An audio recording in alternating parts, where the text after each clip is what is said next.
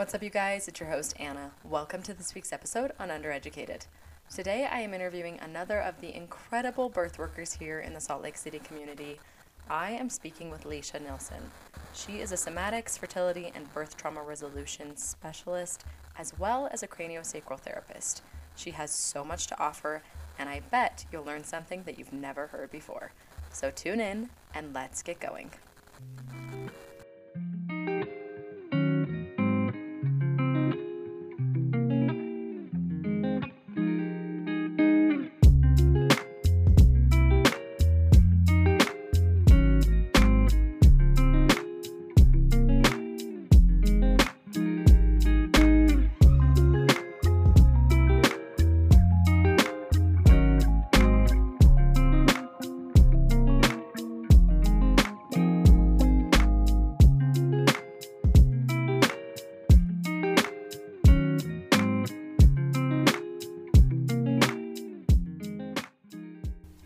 Okay, you guys, today I'm here with Lesha Nelson.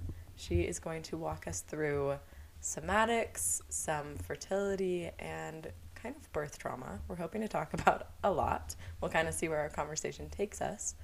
But why don't you kind of give us a background of you and how you kind of ended in this work before we get into what you do now? Absolutely.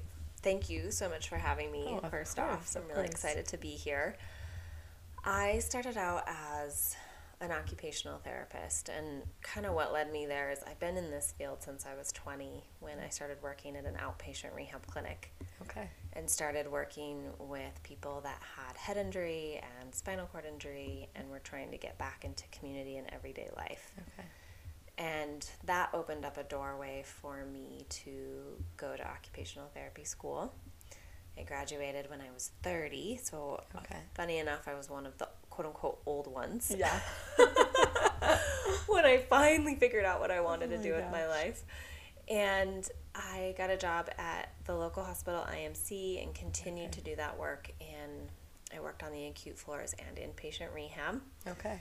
Doing a lot of neuroscience, neurocare, rehabilitation, like intense stuff. Yeah, I was like, that's a very intense population.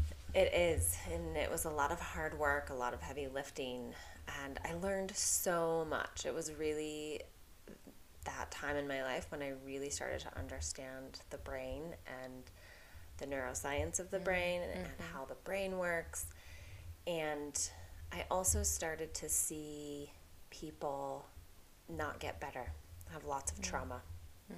And by happenstance, I started training in craniosacral therapy, which is... Please explain that, because I didn't know what that was until I actually took my second baby to craniosacral therapy, and it was mind-blowing and the most amazing experience of my life.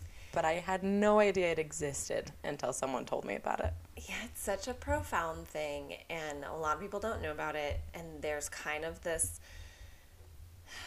undercurrent, at least when I started training, and I started training 12 years ago, that craniosacral therapy was quackery.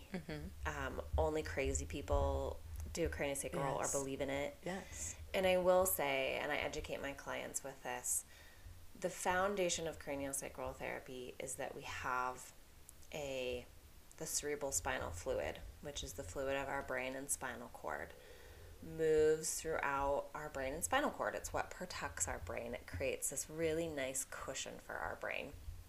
And as craniosacral therapists, we train to feel that pulse rate of the cerebral spinal fluid. Just how you can feel a heart rate and a breath rate, and you train to learn for those things. That's so interesting. And so one school of thought is like, you can't actually feel that pulse rate. That's crazy. So that's one piece. And the second piece is that we as craniosacral therapists don't believe that the skull bones fully fuse. Okay. And that's complicated because we know when babies are born that they have multiple skull bones, and that's how they're able to be birthed out of the vaginal canal and have head-shaped mobility. And so, yes, those bones fuse. Some of those bones fuse. But we believe where, like, the major sutures of the skull bones are, that those are joints. Meaning there's a little bit of play and flexibility there. Yeah. And because of that, we can work with the different skull bones to affect what's underneath. And what's underneath is the cerebrospinal fluid, all the fascia, and all the connective tissue. So we work with the skull bones, I call them handles, to what's inside the drawer. Okay. So even though my hands are on That's a really good, like, object, or visual, not object. Yeah. That's good, though. I love that. So even though my hands are on the outside of the body, because I can't obviously touch the inside, by working with the outside, we're changing what's going on the inside. And when we start to work with the fascia of the brain and the brain itself, we're starting to make really big changes on our nervous system. And coming from a neuroscience background, I'm like, of course this is true. Yes, you're probably like mind blown as you're figuring this out. You're like, whoa. Yeah. And the craniosacral journey was a slow journey at first. I went to my first class, and I, as an OT, thought everyone was crazy. Yeah. I couldn't feel the pulse rate. I was in a room with mostly, I would say I was the only OT. I think everyone else was a massage therapist. Okay. Who were used to touching and doing. Oh, yeah. Very hands-on. Yeah. And it took for some reason, I went to the second course, I think because I wanted to learn how to work inside the mouth, and they teach that in the second class. And that's when I started to feel the pulse rate. Okay. And then I started to recognize the mind-body connection. And then I was like, no, I'm not doing this. I'm an OT. I'm science. I love it. Yeah. You're like, this is not for me. I don't know if I can buy in. And somehow I took the third class. Like, I just kept getting nudges. I was going to say, you were just pulled toward it. I love was. it. And I was also still working at the inpatient neuro rehab floor. Okay. And I was starting to do stuff with my head injury clients, my clients that had spinal cord injuries. Yeah. And they were loving it. Amazing. They were having pain relief. Yeah. They were starting to have neurological changes. And so by happenstance, just because the way the world works, I ended up getting a job at the local children's hospital. Okay. At Primary Children's, if you're local, and worked on their acute and inpatient rehab floor as well. And when I was getting hired, I told them that I did craniosacral. The boss knew what it was. She loved it. She went to a craniosacral therapist. And she said, amazing, but before you can work on kids, you need to have the training just for political and licensure reasons. So I went and So back you go. I went and got the pregnancy and newborn and the pediatrics trainings, and that just kind of opened all the doors for me. Yeah. At the time, I was really the only one in the area working on newborns. I started my own practice, mostly just to write off courses. Yeah. You're like, I was taking totally. You were like, I have to take so many classes to do this. Like, and then people just started coming to bring their babies to me. Yeah. And I started seeing clients, and I started building my practice, so much so that I ended up stopping working at the hospital and stopping my OT job. That's amazing. And what a wild way to land there, as you're like, I don't even know if I can buy in. And here you are a couple years later, like, I have so many clients, I'm quitting my job. Like, that's wild. Super wild. And I think it's important to name, during that time, I would see adults or babies. I would work on anyone that was coming into my craniosacral practice. Yeah. And I started to have people have what I call emotional releases on my table. So we would be doing physical things, but they would be starting to cry, or they'd be starting to have flashbacks of trauma.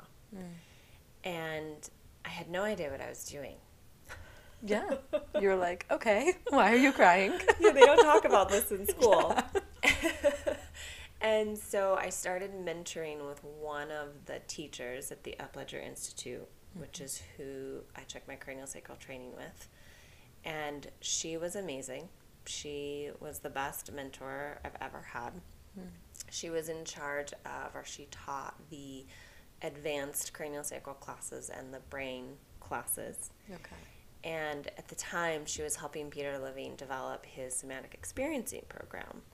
Amazing. And she had years of study in Zen and Buddhism. And so I somehow, again, universe, is if we listen, will tell us what to do. I studied with her and really started to understand trauma and trauma resolution and how trauma is stored in the body. And again, this was 10 years ago. Yeah. When that really wasn't mainstream. Yeah. Or talked about. And I don't mean to bring this up in like a bad way, but trauma's a little bit of like a buzzword. I was just telling you, I listened to your other podcast on she births. You talked about that a little bit, and I'm like, it resonated with me.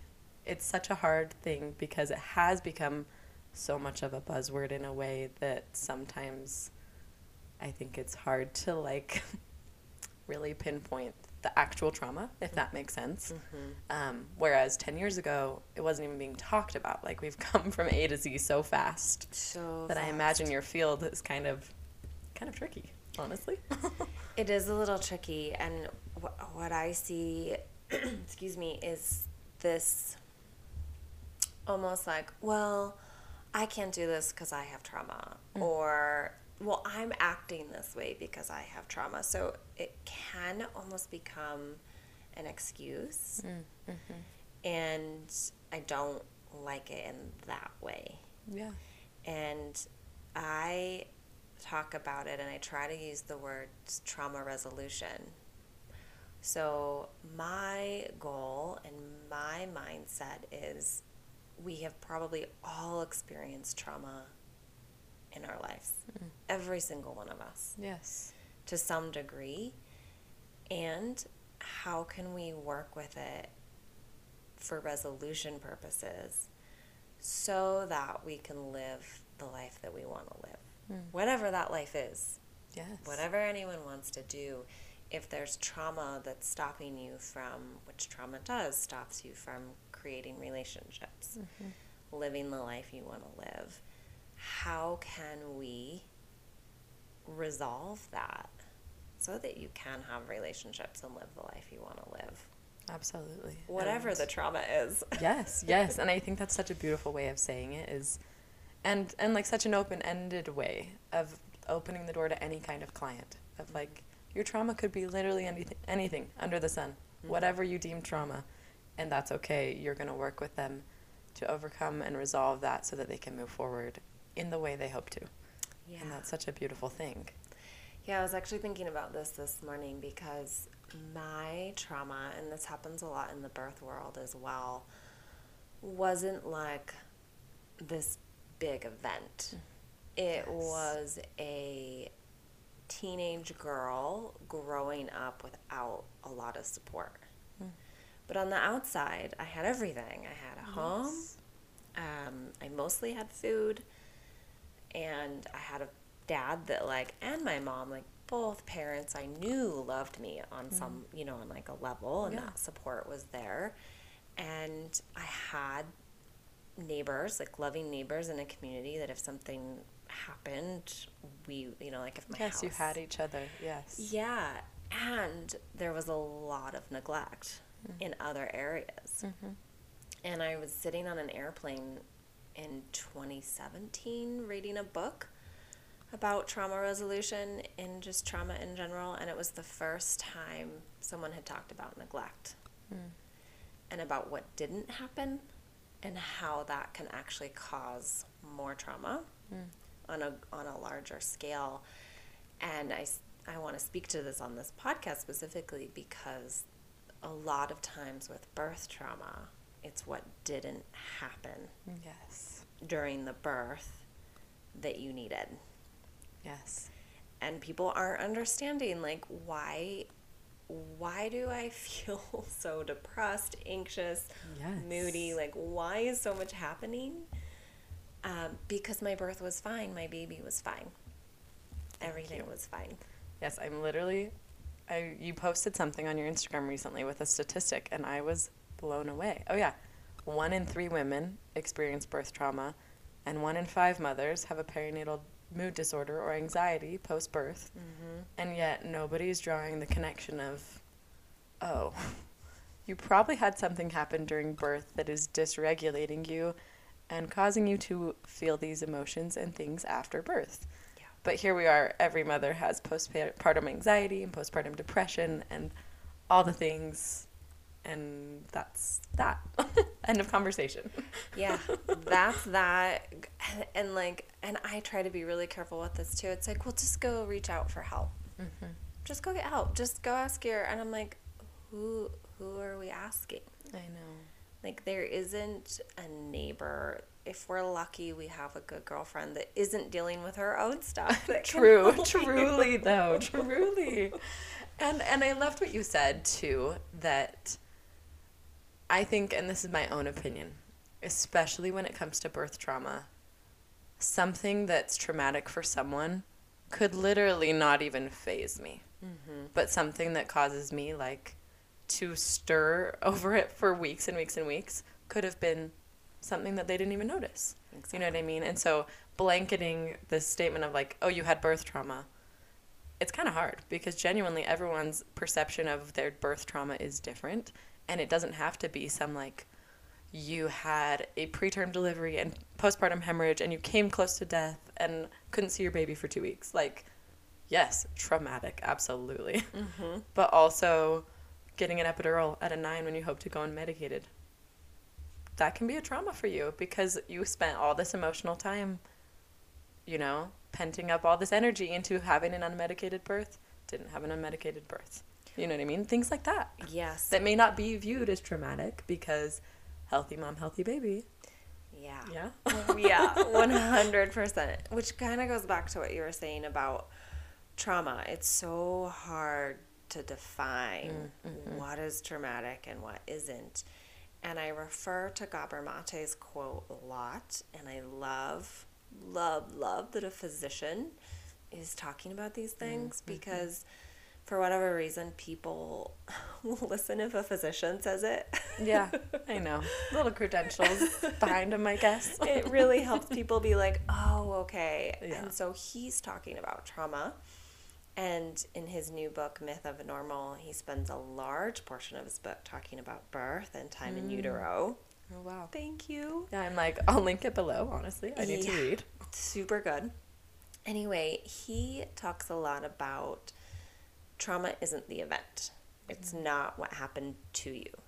Because, again, anything can happen to anyone. Yes. What makes it traumatic is how your nervous system responds to it and what's going on in your internal states.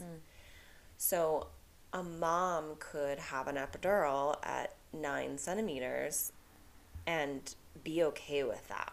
Her nervous system is regulated. She knows, this is what I need, or this is what's happening. And so she moves through that process and is fine. The other mom who, in that moment, her nervous system becomes completely dysregulated, and it might be bringing up, which it likely 99% is, bringing up a situation of the past. It's triggering a previous nervous system state, and so her body actually, neurons that fire together wire together. So she goes into that automatic nervous system response that's actually just learned, and she doesn't recognize it, she doesn't know it. It puts her nervous system into a different state of dysregulation. She gets the epidural, she has the baby, and now she's depressed or anxious or having a difficult time bonding after, or just spinning. I call it spinning. And the mind is just beating yourself up, self-shame spiral. Yes. For the epidural, it's so 2 same scenarios, very different outcomes based on the woman or what's going on. And how interesting to understand that you might have a response that was already a learned response just based on, something you're experiencing in that moment. And I think, obviously I want to get into this, but understanding how your body responds to things could help you maybe prevent trauma. Yeah. Can I say that?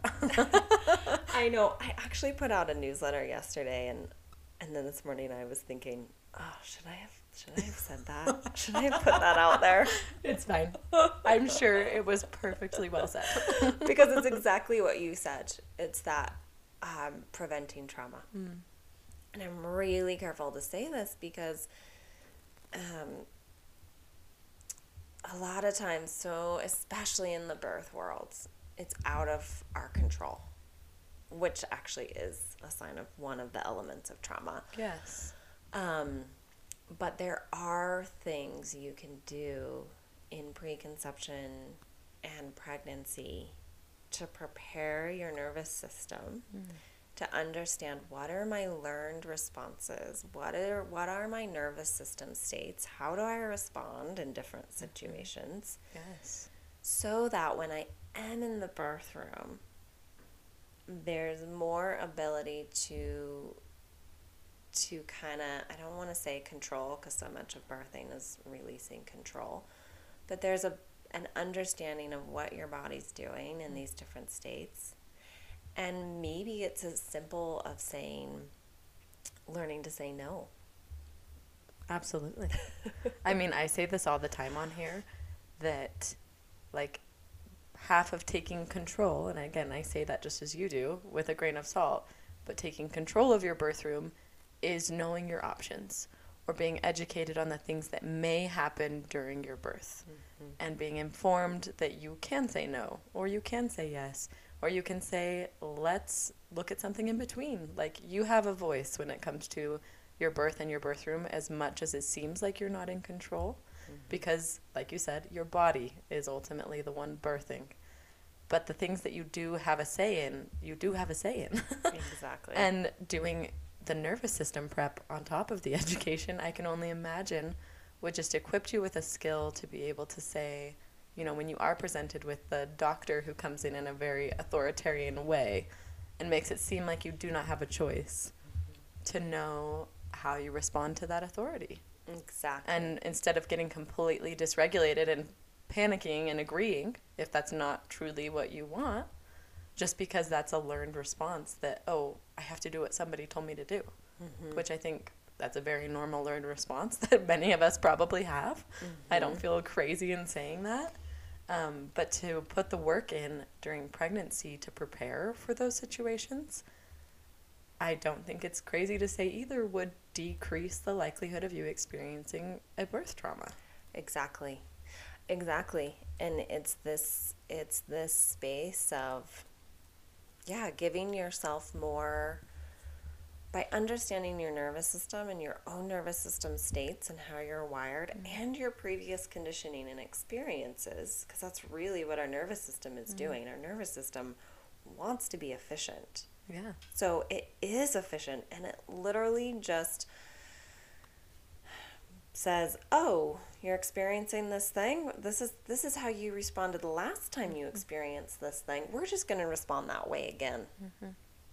And so it's learning how to understand that and understand, okay, wait a minute, I'm in a birth room. I'm not 6 years old experiencing this authoritative figure. Yes. I get to say no, or I get to say, because you're in labor and you're in labor, you're like, hey, doula, Yes, help. You go talk for me, please. Tell me more. I don't understand what's happening. Yes. What's actually happening? Yes. Or husband, if you're not having a doula, or birthing partner, like Yes. whoever your liaison is, if you're not in the position, just be like, hey, this is where I need help. And asking for help is another piece that's like, we might not have learned or have been conditioned. Yes. We can ask for help. Yes, especially in a situation where maybe you have grown up where you feel like you don't have the support, and you had to grow up fast, and you had to be the adults in the room, and it's like, how do I ask for help? You know, you don't even know. Don't even know. And another really common one is caring for everyone else. If you're the caregiver, you grow up as the caregiver for your family, you're monitoring everyone else's emotions and like keeping the peace and making sure everyone else is okay, but you're not okay. And then you go into the birth room, and all of a sudden you're trying to manage the nurse and your partner and everyone else. And you're like, wait a minute, I'm the one that gets to You're like, this is about you. Yeah, I can imagine that happens, honestly.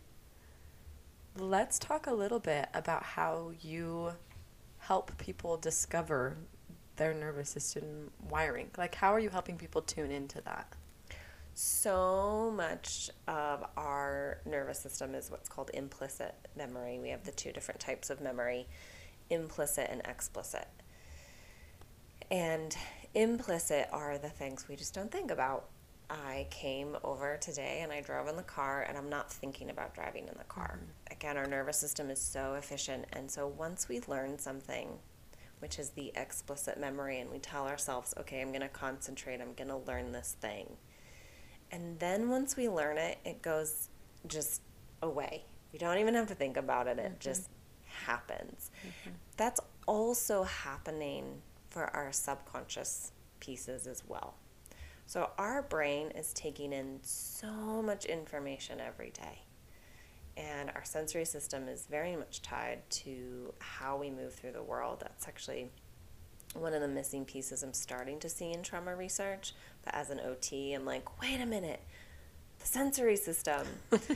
So we're taking in information through our touch, through our eyes, through our hearing, through our smell, all day long. And the stuff that's quote unquote important, our brain will pay attention to and bring into the foreground. The stuff that's quote unquote not important, it doesn't mean that it's not coming in. It's just going in into the subconscious part of our brain. And if there's a threat, or if the brain does think like, wait a minute, pay attention to that, it stays in our memory. And that's where the body comes in. And that's the piece that when we start to work with somatics is that we start to understand there's a whole body piece to how we're moving through the world subconsciously and consciously. And we just might not know it. And so when we start to work with our nervous system, with all these different mechanisms and the implicit and the explicit memory, we start to understand, okay, we have an implicit memory. We have a whole piece of subconscious memory happening in our bodies. And it's playing a role into how our nervous system is responding. And then our ability to feel that is called interoception. And this all happens in the brain. Like, the part of your brain that understands interoception or interprets interoception can actually grow. Oh, interesting. So the more you start to pay attention to your body and the sensations of your body and the like what's going on when I'm subconsciously thinking or not thinking about things. Yes. When we start to use that part of our brain, that part of our brain increases. So I used to be very unaware of my body. I shut it down, did not pay attention. And because I've worked with what are my senses doing? What is my body doing? That part of my brain has become more online. Yeah. And so now I'm very much aware of what my body is doing. So when I work with people with their nervous system states, it's one of the first places we start is like, what's going on? Can you feel your internal world? Or have you shut it off so completely that you have no idea what's going on in there? Yeah. I'll tell you, the majority of the population really has no idea. No what's idea. Going Yeah, on I'm in like, there. I would assume has no idea. So what we really need to start getting an understanding of, like, okay, what are my senses? What's going on in my body? Anywhere in my body. Yeah. Digestion, stomach, heart, breath. Those are good gateways in, and then we can start to go deeper of, okay, what are the senses of my body? And when we start to pay attention to that, we can start to recognize, okay, I'm really anxious, I'm hypervigilance, I'm spinning, I'm breathing fast, and we start to understand, okay, when I'm having these sensory experiences, I'm probably more anxious, or vice versa. Or when I go more into fawning, which we can talk about. Yeah, you should define that. Mm-hmm. Okay. Yeah, I'm like, most people probably have no idea. Fawning is a way of keeping the peace. I consider fawning, someone will tend to fawn before they go into the hypervigilant state or the active state, or the more disassociative state, Okay. the freeze So state. kind of like a place of your body being like, which way do I want to go? Kind of. It's like trying to regulate a little bit. Yeah. It's like, I'm going to try and regulate by keeping the peace. Mm-hmm. So fawning is, you might go against what you really want or what you really think, or you might like not say the thing you really want to say in order to keep the peace. Okay. And you end up doing what the other person wants you to do. Okay. To keep peace. Gotcha. And it's a protective mechanism. It's usually worked for us as children, or if we're in any sort of abusive relationship. Yeah. It's the thing you do to keep the trauma from happening. And then if that doesn't work, then we might then have a hyperactive response, or we can go into the freeze, collapse, dissociative. And so how do we start to know when our body's doing that? And how my body does that, there'll be some similarities, but it's going to be a little like different for your body. Yeah. And you might go into that state sooner or later than I go into that state. And so that's how we start to work with it. It was a really long answer to your question, but I think it's important for listeners to understand this body connection and how much of a role that plays, like just our senses play into starting to understand our nervous systems and where we are. Yes. And it got me thinking, and this could be totally off track, but just like in recognizing your senses, I started thinking about like when I have certain memories that come into my mind, it's like, oh, I recognize that smell. That is a smell that reminds me of this. But do I remember anything else about that situation? No. It's probably just because the smell was most important to my brain in that situation or something like that. You know what I mean? Where I think if we were really clued in to our bodies, as you're saying is beneficial to be so, we'd start to learn and notice things about our atmosphere and about how we're responding and genuinely become more in tune with our bodies. And it sounds a little overwhelming, I'll be honest, where it's like, oh no, am I really out of tune with my body? How do I become in tune with my body? Like, because there are so many senses and there's so many things that you could be paying attention to. You know what I mean? It's like, okay, I walk into this room. What am I seeing, hearing, tasting, smelling, touching? What's affecting me? That can seem like a lot.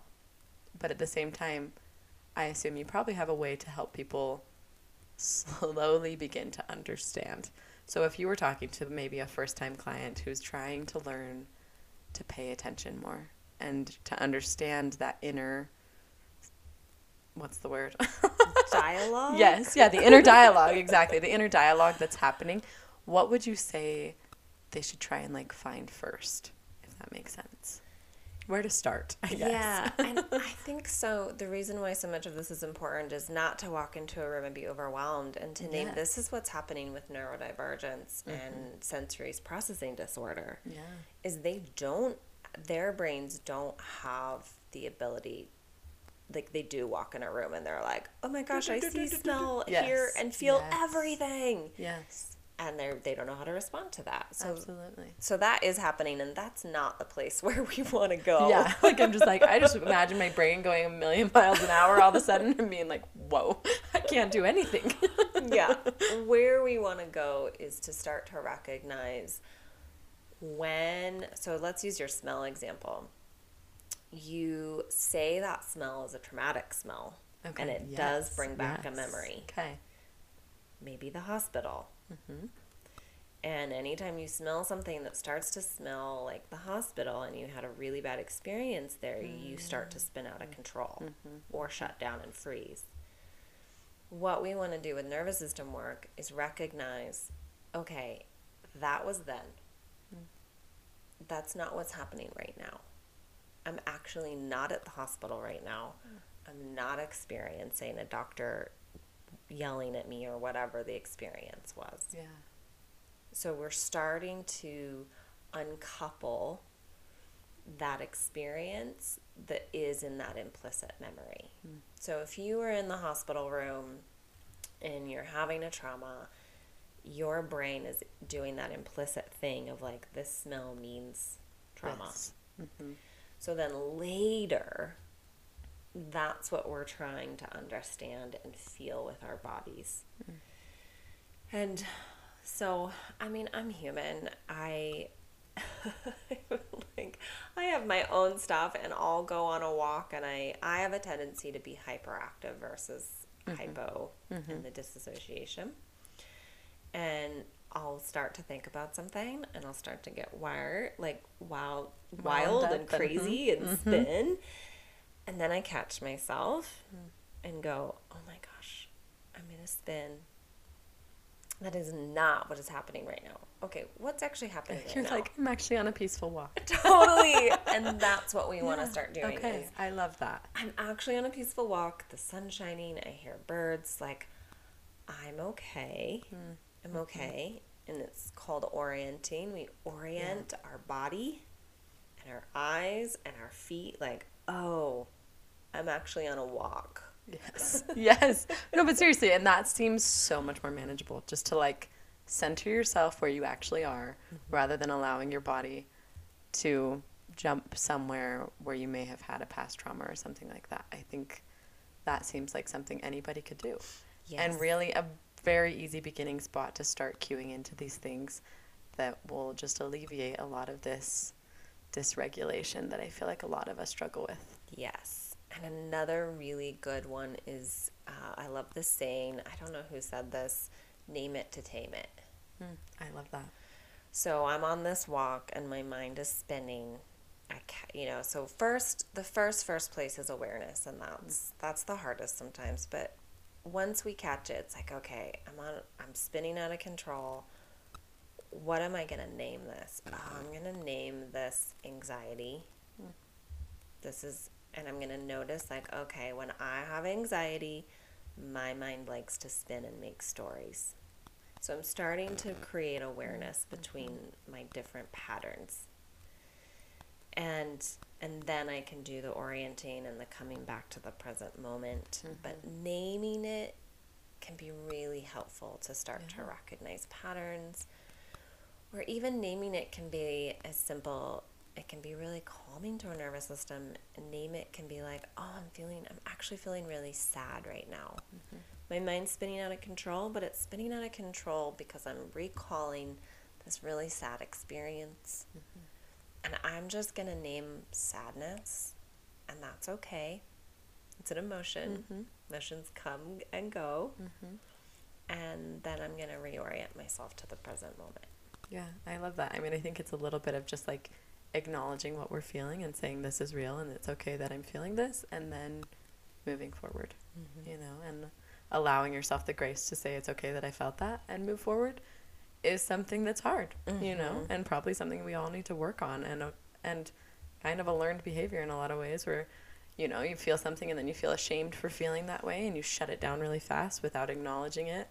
And then 5 minutes later, you're spinning again because you just shut it down without really acknowledging what you felt. And then here you are in this cyclical, horrible thing where your mind is just never at peace. Yeah. And so to be able to name it and tame it in a way, say, it's okay. This isn't some crazy, wild, horrible thing for me for feeling or thinking this way. And then being able to move forward. Like, how powerful. Yeah, you said you reframed that so well. And most of us, I mean, this might be an assumption, but I see this a lot in my clients. As children, our emotional states weren't okay. Whatever, unless it was happiness or love. Yeah. So if there was sadness, we were told not to be sad, or like, it's okay, you're fine. Or if we were angry, it's like the scale of emotions as a child weren't okay.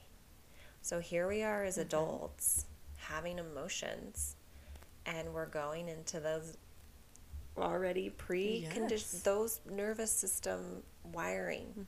We were wired of like, oh, I can't be sad. I can't have grief. No, Lesha, like, I'm like, this was me. Like, I was the kid that cried all the time. And, like, in no way am I speaking bad of my parents or my family because, like, if I was my parent, I probably would have lost my mind a couple times, too. Because I literally cried over everything. And I have no idea why, obviously. I was just a very emotional kid. And now, in my adulthood, now I'm past it. But it took me a long time when I first, like, started dating my husband. And when we got married, like, if I wanted to cry, like, it was very, like, I was so ashamed. Like, I was like, I can't cry. Like, why am I crying? Like, this is so dumb. Why am I crying? Like, so mortifying to me that my initial response to something really silly to a lot of people was to cry. You know what I mean? And it took a lot of time of me, like, really sitting with the fact that that was my response and working through why that was my response and having it be okay for that to be my response, you know? And, you know, I just laugh because I do think it's true. I think without even meaning to, parents just respond to children really quickly. And I'm like, I'm guilty. When my child is yelling and screaming for the 70th time at the grocery store, and I'm like, bro, you have got to stop. Like, this is not something we cry over. This is silly, you know? And then it's like, oh, that actually is completely disregarding what they're feeling and making them feel like what they're feeling is wrong or, I don't know, just, you know what I mean? That's not what they should be feeling, which then associates something in their brain with, oh, when I feel this, it's something that makes my mom mad, or like, this is a bad thing to be feeling. And then later on, when they feel like they need to cry, they're embarrassed to cry. And it's like, what? I mean, our brains are amazing for creating so many connections. Like, that's wild. But it's also amazing to acknowledge that these negative connections form so quickly and so easily. So being in tune and controlling your responses as a parent can have so much value in how your child develops their emotional intelligence. 100%. And, like, nobody's perfect. I am the last person to even, like, talk on that, honestly, because I'm like, wow, I need to work on that, even just saying that out loud. But it's something that I think is coming more to the forefront in the parenting world now, like, with more gentle parenting being a thing, you know? And I think it'll be interesting to see how kind of the next couple generations come through and see, you know, if they are more in tune with their bodies or if they're suffering more trauma or, you know. Yeah. Just to see. I think about that all the time with... You'll be in business forever. With trauma awareness, like you said, being such a thing and just people being more aware, it does make me curious what the generations being born now, what that's going to play a role into. And I'm seeing a shift everywhere. Like my cute 50-year-old brother who's turning 50 this year, I never, ever thought he would do any sort of emotional processing or dive into these things. And he's like, I'm turning 50 this year, and I'm starting to work on my inner child and acknowledge that I have an inner child that needs to be healed. And I was like, oh, like, yay! Seriously. I'm like, I'm here. How can I help you? Yeah, seriously. You're like, please, anything. I love that, though. And, like, to that point, you can always begin that journey of saying, look, there's something that could probably be healed within me. It doesn't have to be a big traumatic event that leads you to see someone like you.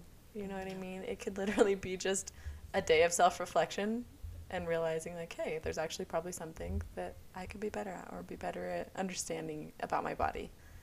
And there you go. Yeah. You know? Getting more in tune to the body. And if there was a big trauma, that's stored in the body. Yeah. Yes.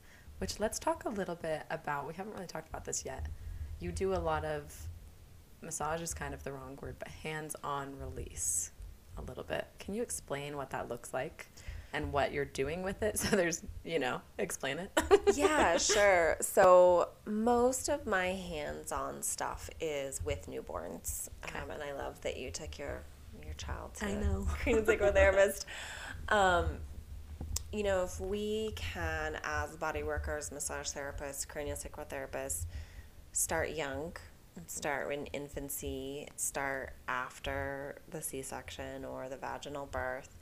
If I think a lot about how babies are in utero, what side they lay on a lot can affect. If they were in the pelvis a long time, it can affect head shape. So babies release things very quickly.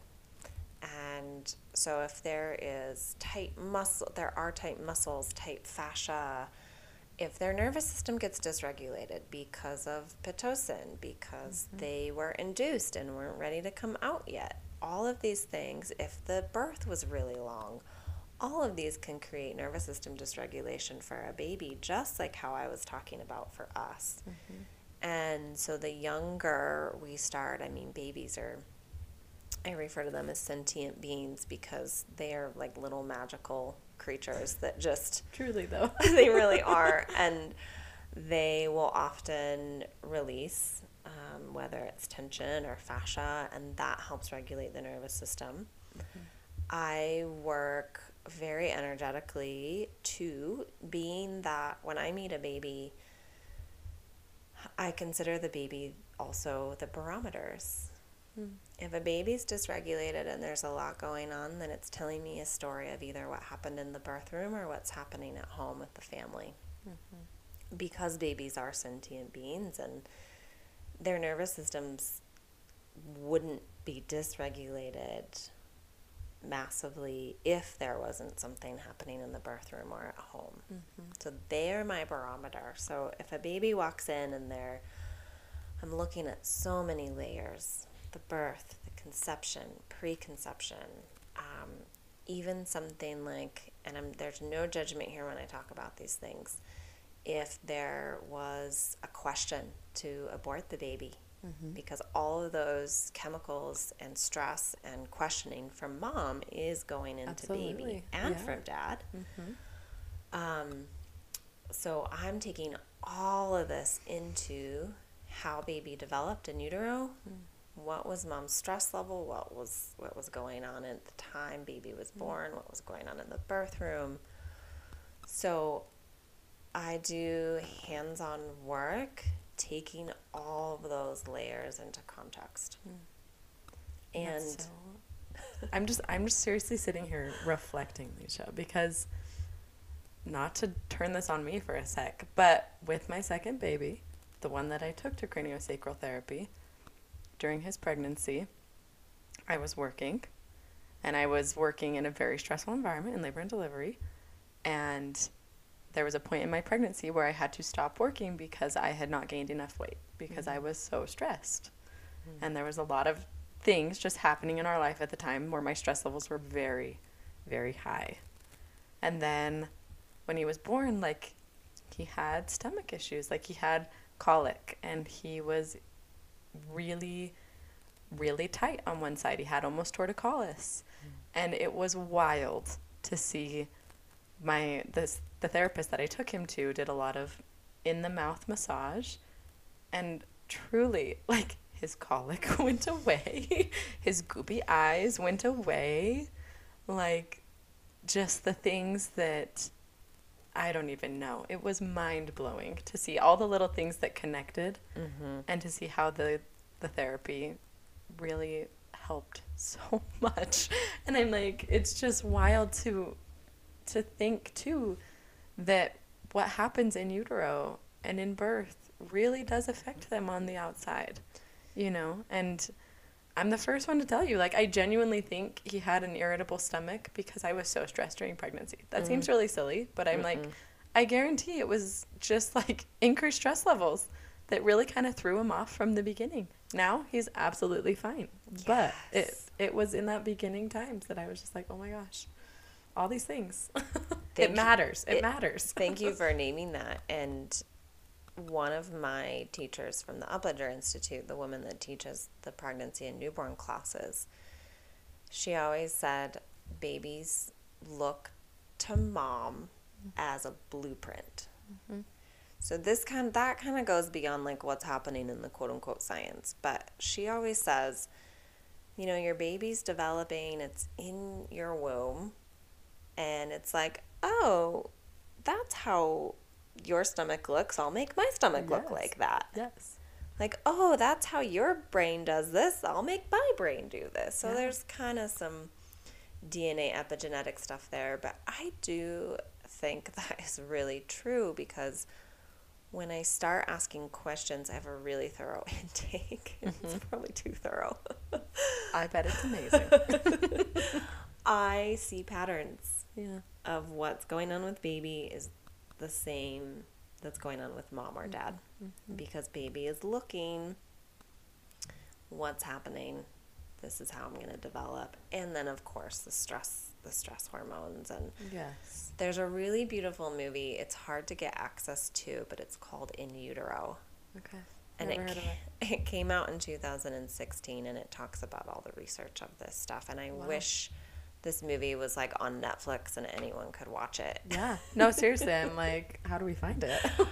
I think in 2016 you could watch it pretty easily, but I had a friend have an access pass that I could watch. Okay. I had 2 weeks to watch it, and it does go into all of this research around how much the correlation between epigenetics, babies in utero, parents, and this whole thing from a science-based perspective and research. Interesting. I'm sure that's so interesting. So that's what I'm doing with babies. And with adults, I've actually stopped, quote unquote, seeing any adults. You do most of your stuff virtually, maybe? I do. I will see pretty much anyone virtually with any somatic trauma resolution, nervous system stuff. If it's hands-on in my office, I will only see pregnancy, conception, and postpartum. Okay. So people obviously that are local that want to work on preconception through postpartum, I will do hands-on. It's less hands-on than the baby will get, because the baby, I'm working with them the entire time. Yeah. With adults, because I am bringing in some somatic processing, it's a lot less touch. And it just kind of depends. I had a client, for example, this week, lots of IUIs all failed. She's in the process of IVF. Lots going on with trauma, and we did a little bit of some somatic processing and trauma resolution. Her body got what I'm going to call tired. I could tell she got to a point where if we went further, she would go into disassociation. It wouldn't be wholesome to her nervous system to continue. And we still had 20-ish minutes, so we finished with some gentle craniosacral to kind of keep her in her body and work on some stress relief. Yeah, I love that. And I think just in anyone listening who, may be looking to work with someone like you, to know and hear that you're addressing each client where they're at, rather than just like a cut and dry, this is what I do with everyone. I think that's really beneficial to know before you meet with a practitioner, honestly, because you don't know what you're going to get, but to have insight into how great you are. I'm like, look her up, you guys. Thank you. Everyone should go. But honestly, to kind of come full circle, oh my gosh, I literally just lost my train of thought. We were talking about, just kind of preconception work and on into how everything really does connect, like the In Utero movie, how, everything I feel like does connect. And so when you're working with someone preconception, are you following them all the way through postpartum usually? It depends. Okay. Ideally, I would love that. Yeah. Honestly. Most people find me while they're pregnant. Okay. And honestly, most people are like, I'm fine, I don't need any work. And then they come to me after and they're like, oh my gosh. Like, my birth was so traumatic. They're like, I had no idea. But I do have a couple clients that I do see preconception. And I have a couple right now virtually. And in my mind, I'm like, okay, so when you're pregnant, make sure you call me. Yeah, yes. Which I'm actually kind of curious. What are you working on someone with, like, preconception or, like, fertility? What are you kind of doing with them?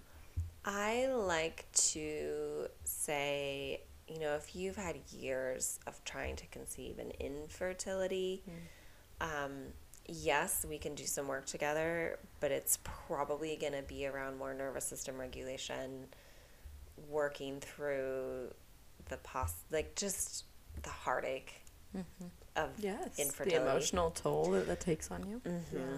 I definitely am like, oh, I guarantee you'll be pregnant if you've had years of Yes. However, I like to focus on fertility, people that are newly trying to get pregnant, and I work with a lot of moms that had one baby and they're like, oh, I don't know if I want to do that again.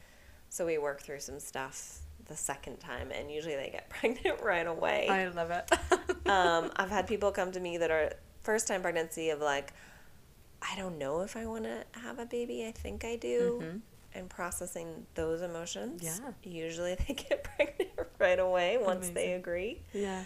But for preconception, we are really working on the concept of if your body is storing trauma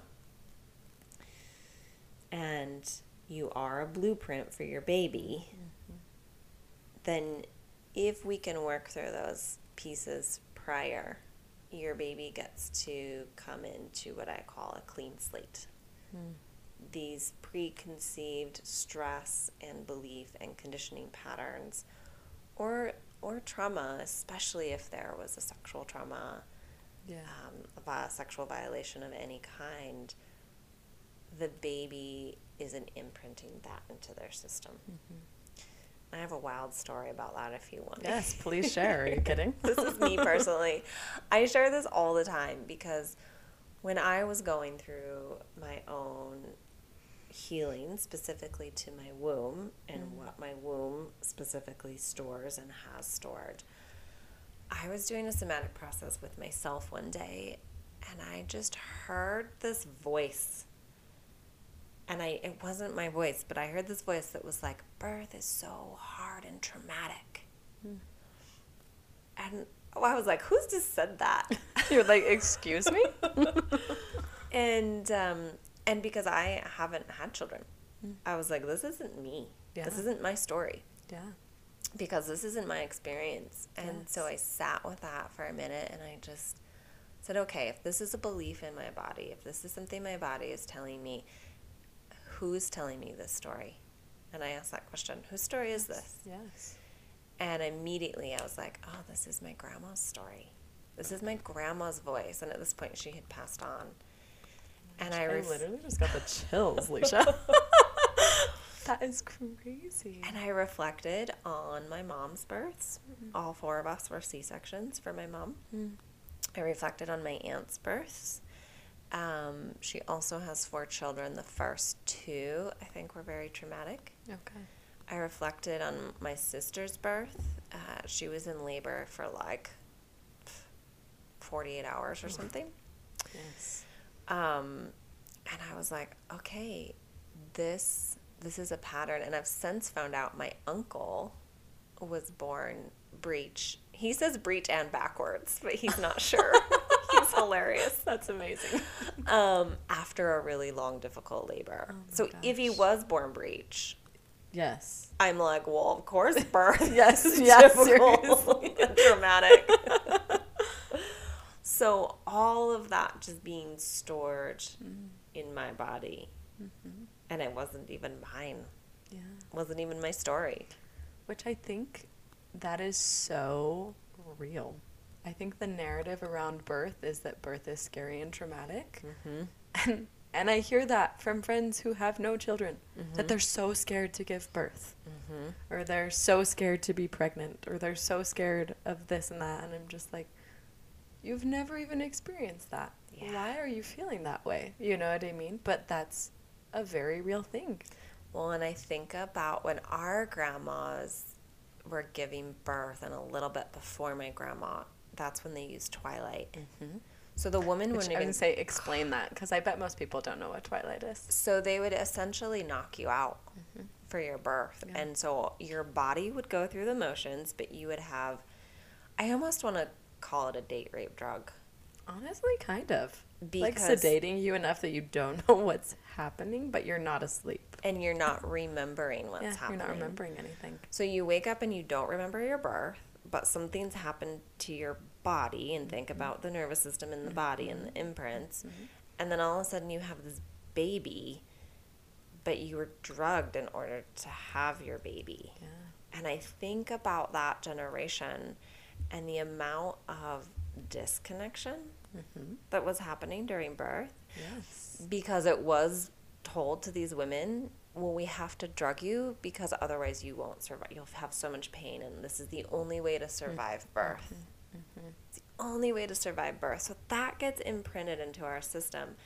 And now there's the fact that we were in our grandma's wombs. Yes. Because all of our mom's eggs were fully developed when she was in utero with our grandmas, and we were one of those eggs. Yes. So then Wait, kind of crazy, but true. So then it's like, so maybe you're a product of Twilight yourself, or other crazy birth practices that have been which happening. were just wild and have been happening. And now everyone's scared of birth, and everyone thinks birth needs intervention. Like, that's just the mindset in our society today. And so much of this, I'm like, how much of this is just birth imprints? Probably like all of it. Yeah. It's wild when you really do connect the dots that way. So that was like a really long answer to, what do I do in preconception work? No, but it was perfect. And I think it really gave so much insight into just, I don't know, the perfect cherry on top for this episode. Just thinking of all the things that you really could be holding in your body, ultimately. Whether you've experienced, whether you are vicariously experiencing it because someone before you experienced it. Like, genuinely, that's kind of a crazy thought, but I'm also like, yes. Like, when I think of that, I'm like, totally. Yeah. You know? So at any stage of pregnancy, we can work with what's stored in the body, what's your nervous system doing, and how do you want to be, right? That's really the going back to that resolution piece is, let's not focus so much on, yes, because we're doing work together, focus on what's happening in your body, but how do you want to show up? How do you want your birth to be? How do you want your postpartum time to be? Like, let's figure out what's really stopping you subconsciously and somatically, maybe consciously, so that you can move towards those spaces and those places. Because, I mean, when you can have postpartum bonding time with your baby that isn't interrupted with trauma or stress or work, to me, that's what's going to change this world. Absolutely. Is that bonding time with your baby in the postpartum. Yeah, I couldn't agree more. Yeah. I hope you walk away from this episode not only being a little more educated about somatics and about trauma resolution, but also having your eyes opened to this beautiful work that Lesha is out here doing. I think this is such a beneficial thing for every person, not only pregnant or postpartum, but every person to know about and hear about, and to really take the time to reflect today, to tune in a little bit more to your body, and to start to recognize how you're responding, how you're taking in the world around you, and in turn, hopefully, be more regulated. If you're interested in her work, follow Lesha along on Instagram at Lesha_Nelson. And as always, check me out on Instagram as well at undereducated.pod, and catch us here next week for another episode.